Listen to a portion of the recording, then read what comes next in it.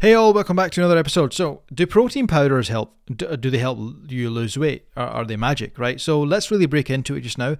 First things first, what you've got to understand is protein comes from dairy, okay? Like, I'm sick to death of people saying protein's not natural, it's bad for you, blah, blah, blah. It comes from cheese, right? And these are the same people that are shoveling breakfast bars down their throat in the morning, right? Protein powders come from dairy, okay? When you're going through the process of manufacturing cheese or making cheese, there's a curdling process where they curdle the milk and there's a leftover residue. If you're lactose intolerant or you don't handle milk at all well, if you've got allergies or whatever, then obviously don't. But otherwise, protein powder, completely safe, completely natural. It's not steroids, okay?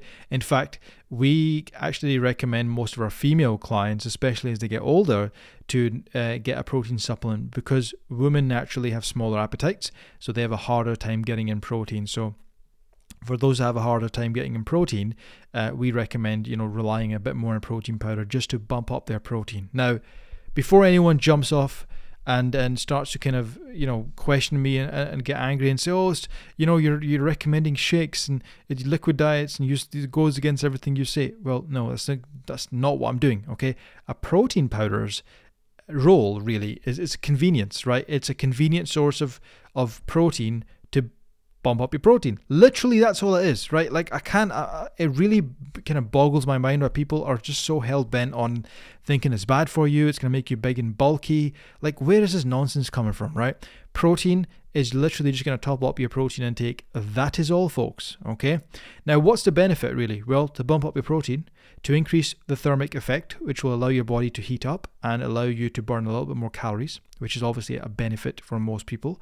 And the one that most people really take it for is to repair damaged tissue, muscle tissue, get stronger, get more toned, get some more muscle on you. There's a whole host of benefits it has when it comes to repair and growth. And a lot of the things that people don't pay attention to is nail, hair growth, skin care as well, because it's a growth of tissue, for God's sake, right? It's not just it's going to go straight to your muscles, right? It's a growth of overall tissue. So what we tend to find when we get clients who invest in a protein supplement is they're for males anyway, the hair growth is a little bit quicker, obviously, which is good and bad because you need to bloody spend more money getting your hair cut. But nail growth is a lot more healthier.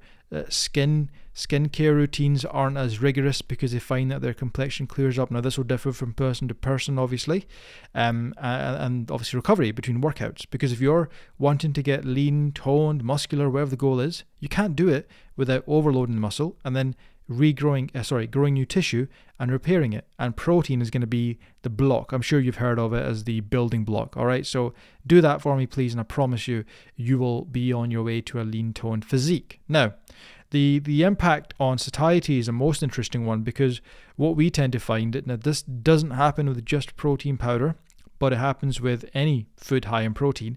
We generally get a spike in messages from clients saying, I'm feeling full, I'm stuffed, I don't feel like snacking anymore, I feel good, etc., etc. So the satiety impact of protein is why most people who adopt a high protein intake, and desi folk especially, like literally, whatever you have in the day, if it's roti salan at night time, just have more chicken from the salan or the protein source, whatever it is. And I promise you it's going to do you the world of good, okay? So a protein supplement really comes into it if, for example, you are on the go, you're busy, and you don't like meal prepping a lot. So I rely on one heavily. So I would have one in the morning, and then because I'm obviously a bit bigger, I'm a male, I'm trying to gain a little bit of weight just now.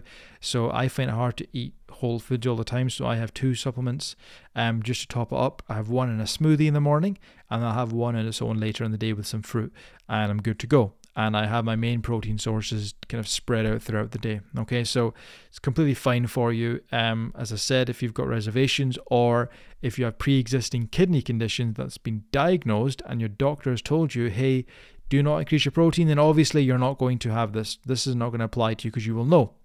But if you're otherwise healthy, you want to bump up your protein, you find that you're busy and you want a little bit of assistance, a protein powder is convenient. It's not a must. Before anyone starts to attack me, it's not essential. It is a tool, it is helpful, and it's down to you whether you want to use it, but it is natural and is totally safe unless obviously you are lactose intolerant or, as I mentioned before, you do have issues with your kidney whereby your body, with your kidneys can't handle excessive protein. But you'll speak to your doctor obviously about that rather than listening to myself. All right, folks. So another short episode.